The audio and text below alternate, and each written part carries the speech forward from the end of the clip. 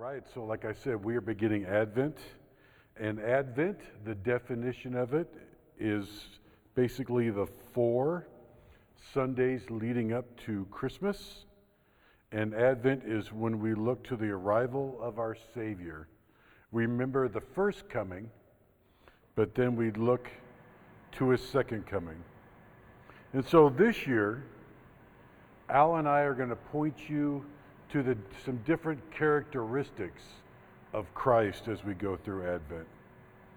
And then it's how fitting that we are in Isaiah normally at this time of year. Isaiah and his prophecies are hope. His prophecies of hope in the coming Messiah is actually the symbol of the first candle. Tom, do you want to light the first candle for us? Amazon let me down, so we only have one candle. Next week we'll have the whole wreath. All right, thank you so much.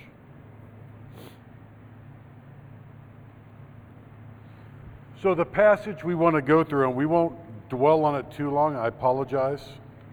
I have a lot of ground to cover, but I wanted to point something out in Matthew 22:41 through 44, and I might cheat and read you 45. It says, starting in verse 41, "Now while the Pharisees were gathered together, Jesus asked them a question, saying, 'What do you think about the Christ? Whose son is he?' And they said to him, 'He's the son of David.'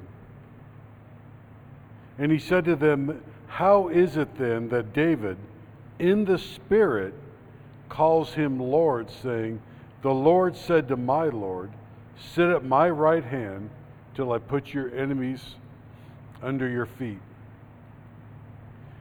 If then David calls him Lord, how is he his son?'" With the question, "What do you think about the Son?" in mind, I'm going to walk us through the following.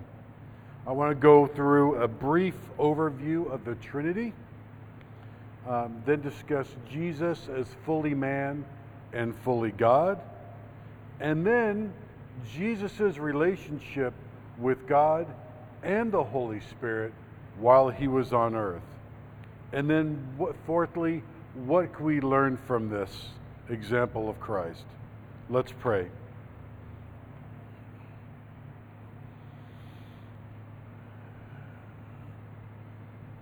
Dear God, we thank you for your word, and we thank you for this time of year that we can put everything else away and focus on the incredible miracle. The most powerful gift that we can imagine is Christ coming down on earth to fulfill everything we saw in the Old Testament, and then with the promised finish at the end of Revelation. May we never take that for granted, and we just love you so much. We thank you for this time that we can go through that. Amen. So, a definition of the Trinity: 3 in 1 or tri-unity. You know, we never see the word Trinity in the Bible anywhere, but we see the 3 persons of God revealed to us. And some say that the Trinity, seeing all 3 levels, is just a New Testament feature once Jesus is on the scene and he is telling us about the Comforter or the Holy Spirit that'll be with us once he returns to the Father. But from the very beginning, if you look at the Bible, you see God telling us about the Trinity. It's in Genesis 1:26, God says, "Let's make man in our own image, after our own likeness." So here we have the Godhead is creating man, And God is saying to Jesus and the Holy Spirit, let's make man after our own likeness. He's not talking to the angels. And how do we know this? God is talking to the Godhead. He was talking to everyone that was involved in the creation story. And they're at that point where they're making man. And then how do we know they were? Well, the Holy Spirit was involved in creation. And we see that in the 3rd verse of the book. In Genesis 1:3, it says, the earth was without form and void, and darkness was over the face of the deep, and the Spirit of God was hovering over the face of the waters. And do we know if Jesus was there? Yes. We actually see that in the book of John, chapter 1, verses 1 through 3. In the beginning was the Word, and the Word was with God, and the Word was God. He was in the beginning with God, and all things were made through him, and without him was not anything made that was made. So here we have a witness from the Old Testament and the New Testament that the creation took place with the Trinity. And there are also beautiful passages in the Bible where we see God talking to Jesus. One is in Psalm 45, 6 and 7. Psalm 45, 6 and 7. It says, your throne, O God, is forever and ever. The scepter of your kingdom is a scepter of uprightness. You have loved righteousness and hated wickedness. Therefore God, your God, has anointed you with the oil of gladness beyond your companions. Therefore God, Jesus, your God, the Father, has anointed you. What a beautiful example of love between God the Father and God the Son. In this verse, there's 2 separate persons are called God, and one's throne will last forever and ever. And you see it in Hebrews chapter 1 through 14. And also now in Psalm 110, verse 1, David wrote, the Lord says to my Lord, sit at my right hand until I make your enemies your footstool. This is the part where Jesus quoted in Matthew 41 through 44, to ask the Pharisees, whose son is the Christ? And notice how he works the 3rd person of the Trinity into this. I'll read it again. Now, while the Pharisees were gathered together, Jesus asked them a question. What do you think about the Christ, and whose son is he? And they said to him, the son of David. And he said to them, how is it then that David, in the Spirit, calls him Lord, saying, the Lord said to my Lord, sit at my right hand until I put your enemies under your feet. So, not only do we see Jesus throughout the whole Bible, we see all 3 members of the Trinity. So, the simple statement to make about the Trinity is God is 3 persons, each person is fully God, and there is only one God. Now let's move on to Jesus as fully God and fully man. In Wayne Grudem's book on systematic theology, you will find extensive information on all things of proper Christianity. And included in this is a section on Jesus, on fully God and fully man. And if you're wondering what to get someone for Christmas this year, I just want to point out his new book, his revised systematic theology, is coming out in 9 days, 10 days from now. I know I have one pre-ordered for my wife. Don't tell her. but I'm excited. I mean, if you've not gone through, I mean, every family should have one, at least one, and it's daunting. You look at it, it's thicker than this book, but it's broken up into chapters. There are like 25 pages, and this man is spot on, spot on. And so he's got a new book coming out that has 20 years of updates to it. And if you even want, you can get your kids a workbook to go along with it. Yes, Tyler, a workbook. Yes. You have free time, yes, and you can learn about the Bible. All right. So we're going to go over some of the information he has in the old book. I can't wait to put the new book next to the old book. Geeking out here. All right. First, let's talk about Jesus as human. We know that Jesus was a human by the focus that's placed on him during this time of year. And what we celebrate his birth. Jesus was born of a virgin, but without a human father. Matthew 1:8 tells us, now the birth of Jesus Christ took place this way. When his mother Mary had been betrothed to Joseph, before they came together, she was found to be with child from the Holy Spirit. And then why do we celebrate the birth of Jesus? The virgin birth made it possible to unite fully God and fully man into one person, Christ. And God chose this method. He chose this method to send his Son into the world for the purpose of our salvation. Galatians 4:4 talks about this. It says, but when the fullness of time had come, Jesus sent forth his Son, born of woman, born under the law, to redeem those who were under the law, so that we might receive adoption as sons.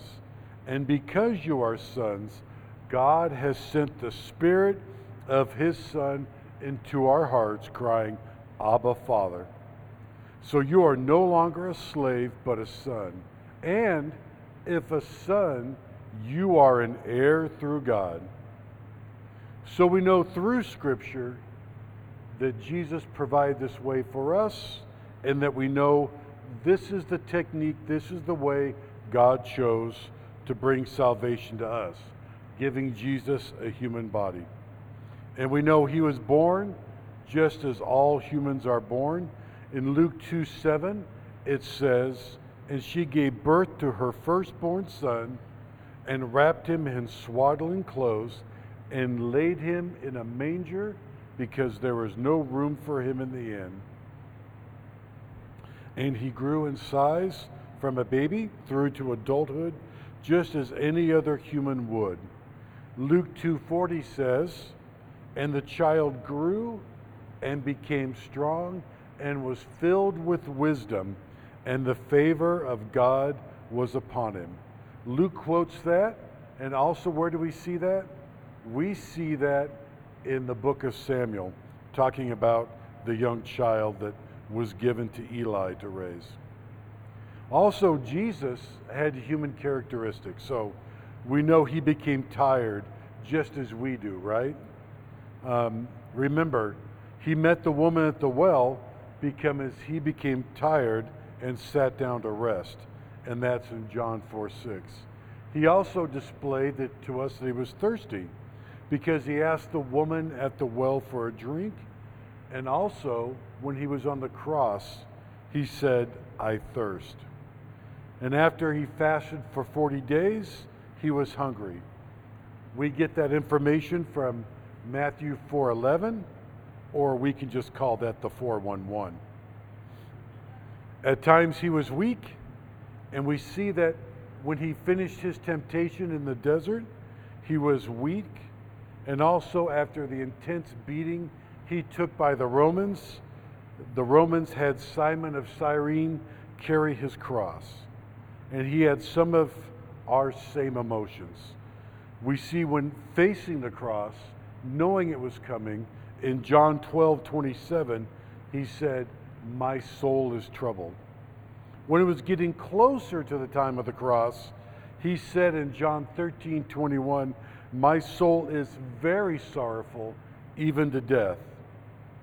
But facing the cross is not the only emotions that we see in Christ. We see that he marveled at the great faith of the centurion in Matthew 8:10.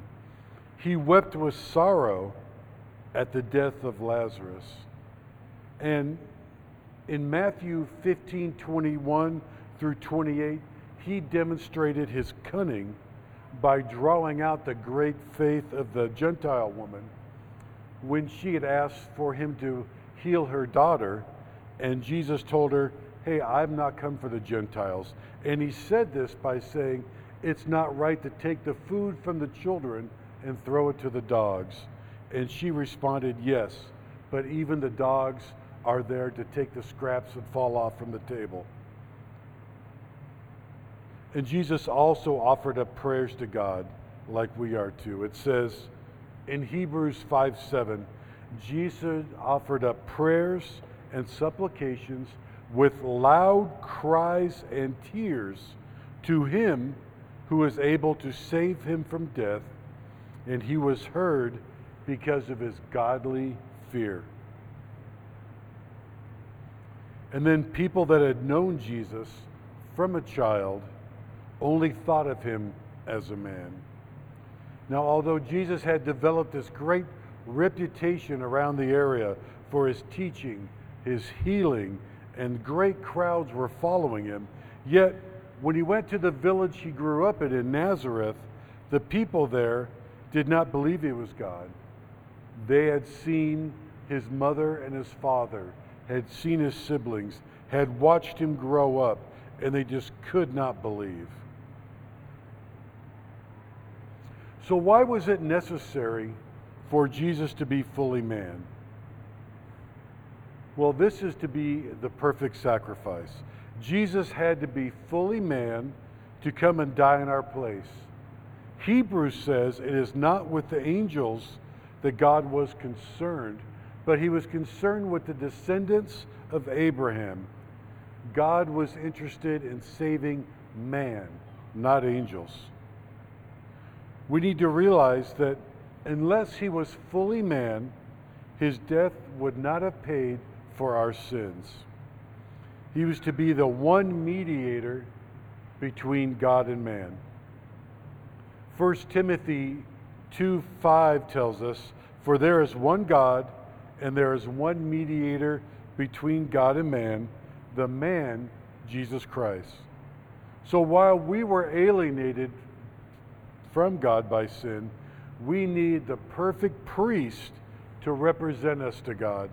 And this is only possible by the fact that Jesus was fully man and fully God.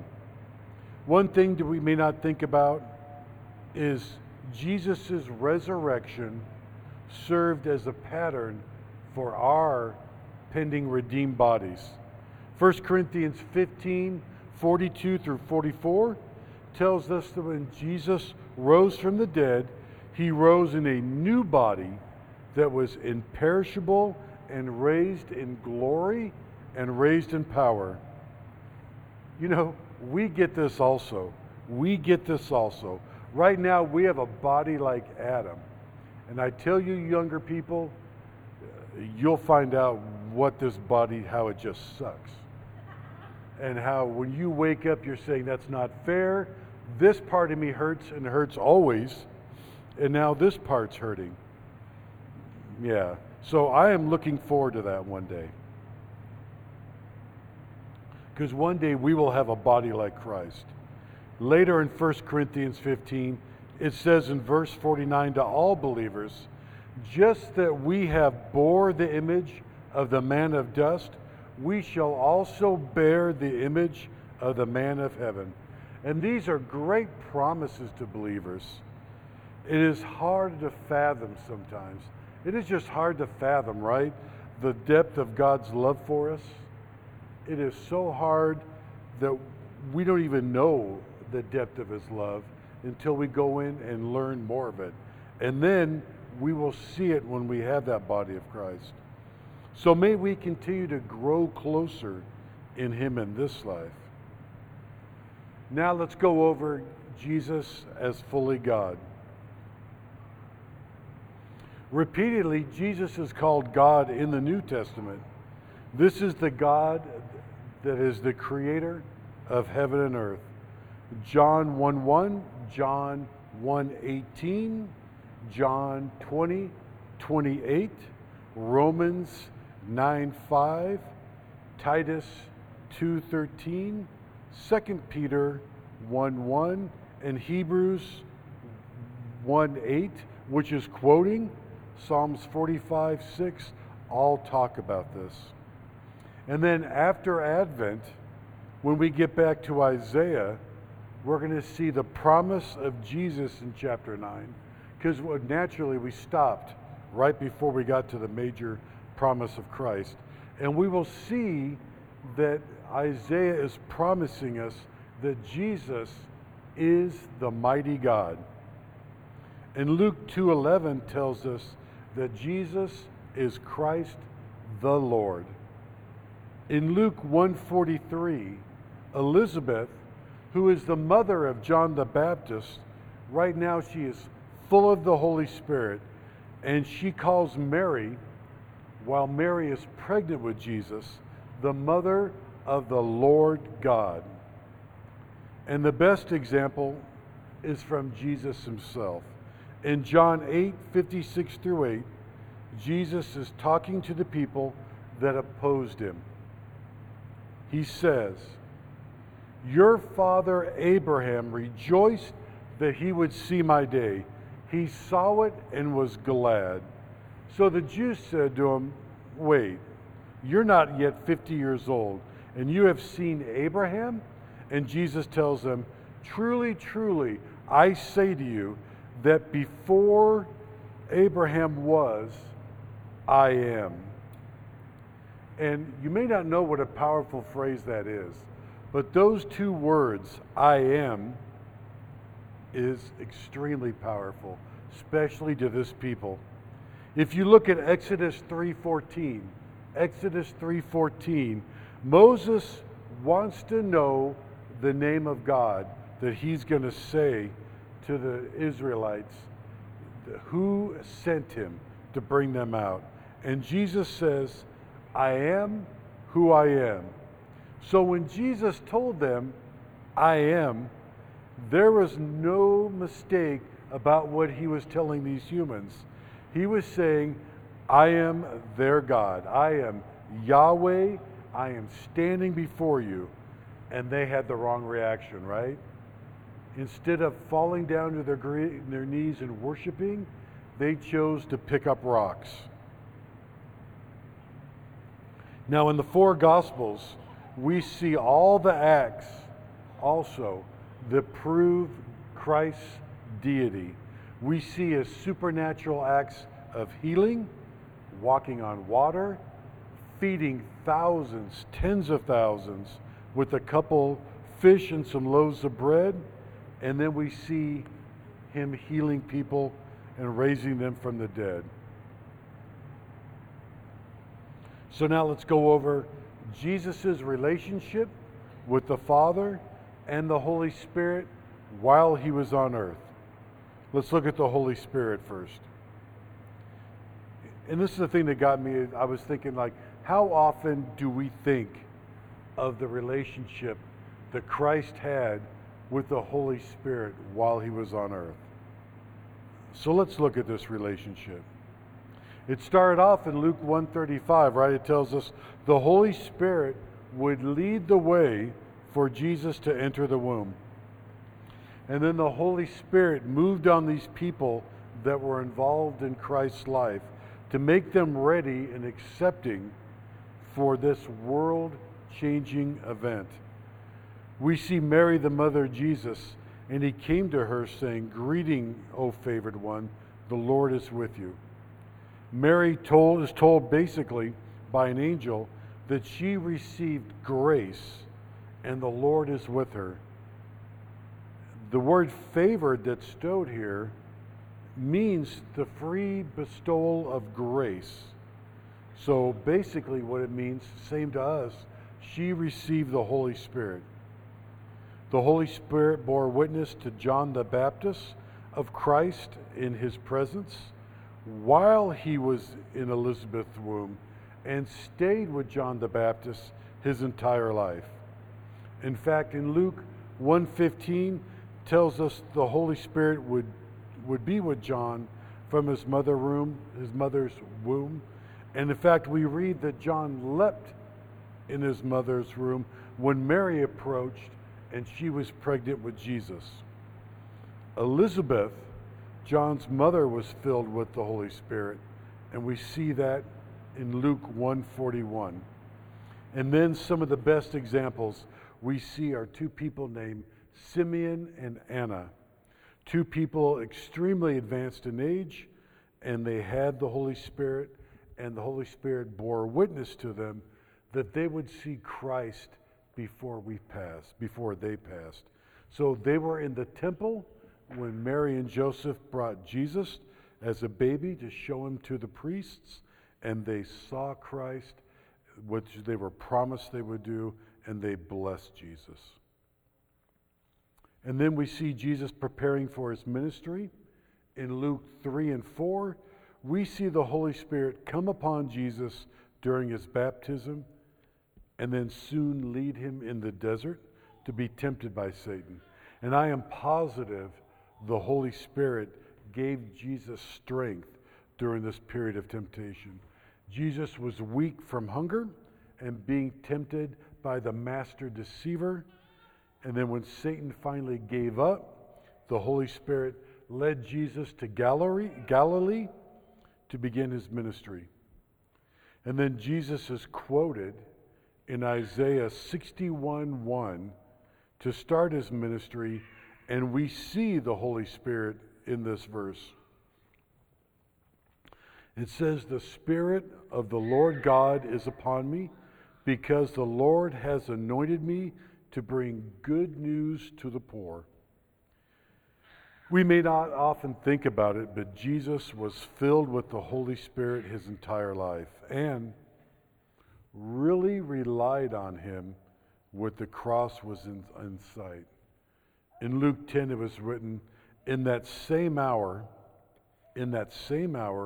he rejoiced in the Holy Spirit and said, "I thank you, Father, Lord of heaven and earth, that you have hidden these things from the wise and understanding and revealed them to the little children. Yes, Father, for such was your gracious will." And then Christ, heading towards that cross, leaned heavily on the Spirit. I've mentioned this often from the pulpit, but if you want to see the emotion of Christ, knowing that the cross was his immediate future, about 2 months out, take some time and read from Luke 9:51 through the end of Luke, and really put your mind on noticing the emotion Jesus is using when he talks to the Pharisees and the Sadducees and other. You see some things you might not notice unless you really put your mind to focusing on his emotion. And knowing that knowing that the Holy Spirit is the comforter, you know that Jesus leaned on him all the time during this period. And then at the end of his time on earth, we read in Matthew 27:51 through 54. And Jesus cried out again with a loud voice and yielded up his spirit. And behold, the curtain of the temple was torn in two from top to bottom, and the earth shook, and the rocks were split, and the tombs also were opened, and many bodies of the saints who had fallen asleep were raised, and coming out of the tombs after his resurrection, and they went in the holy city and appeared to many. When the centurion and those who were with him kept watch over Jesus, saw the earthquake, saw what took place, they were filled with awe and truly said this was the Son of God. This was all the works of the Holy Spirit, who was very active on Jesus' time on earth and his death, bearing witness to who he was. And now he plays a major role, the role, as our comforter. Now let's take a look at the relationship between God the Father and Jesus while on earth. From the very beginning of Jesus being a young man, he knew what his job was on earth. And how precious, when you look at this, is the relationship between Father and Son. To see Jesus' response when he was asked in Luke 2:49 why he was in the temple and not with his family heading back to Nazareth. He said to them, "Why were you looking for me? Did you not know that I must be in my Father's house?" And it says a few verses later that Jesus continued to grow in stature and in favor with the Lord and also with man. In Mark 1:35, we see Jesus rising up every morning early, going out to a desolate place and having a time with his Father in prayer. We see this trait all through his life, even when he was in the garden with hours to go in his life. What did he do? He took his disciples only so far and then left them, asked them to watch and pray, and he went off by himself to have that time with his Father and pray. Jesus went to pray for his disciples,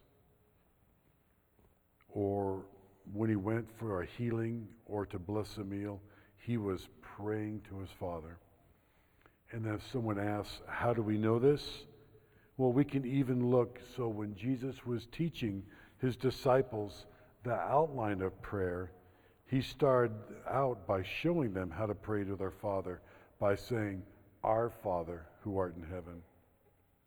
So may Jesus' example be our goal while we are on earth. May we strive to seek God's face early and often every day. So what can we learn from the example of Christ here that we've gone over? Number one, I believe we need to follow his example from a young boy and then later to a young teen, and we need to grow in wisdom of the Lord. And how do we do that? Well, we do it by reading daily, and not just one time through a passage, but by digging in and repeatedly going through a passage, asking the Holy Spirit for help and understanding, looking at the cross references, and then seeking wise counselors. And we can do that because technology is so great these days. We can look at people like John Piper, like Wayne Grudem and others. And then you can also, in your community group, ask for guidance from Al or myself on any passage. 2, you can follow Christ's example by rising early, seeking God's face in prayer, and not just checking the box, but lifting up praise for him, and then working to prayer and supplication, and becoming like that persistent widow that's listed in Luke 18:1-8. Jesus said, "Will God not give justice to his elect who cry out to him day and night?" You know, we want justice. We want people brought to salvation. But we tend to miss that last part. So we need to develop a persistence and truly cry out to him day and night. Think about it. This time on earth is short, and then forever is, it's forever. So how long are we willing to invest in asking God to save our lost family and friends from a period of time that is going to be forever in hell? How much time? Right now, and this was so convicting to me, I'm thinking, do I just give a few seconds when I actually remember before going to bed? God is telling us to be persistent in our prayers to Him like Jesus was on this earth. And He's saying, look, if an unjust judge gave this widow justice, how much more that a God that loves us is going to give? So, hope is that message of the first Advent. Jesus is our example of hope. So let's make this an awesome time in developing our relationship with the Trinity. Let's make prayer time something that we long for. Let's develop our lists that we pray for, and let's cry out to God day and night. So I want you to think of what could happen if we all truly prayed this way. How awesome it would be. Let's pray. Dear Jesus, we thank you for this season. We thank you for this time of Advent. We thank you for these 4 messages, these 4 reminders of Jesus coming into the world the first time, and our longing for Him to be back with us.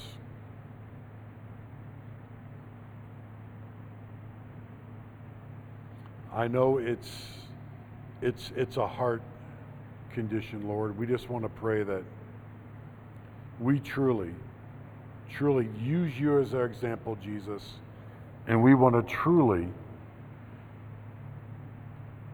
develop a relationship with you, the Holy Spirit, and God the Father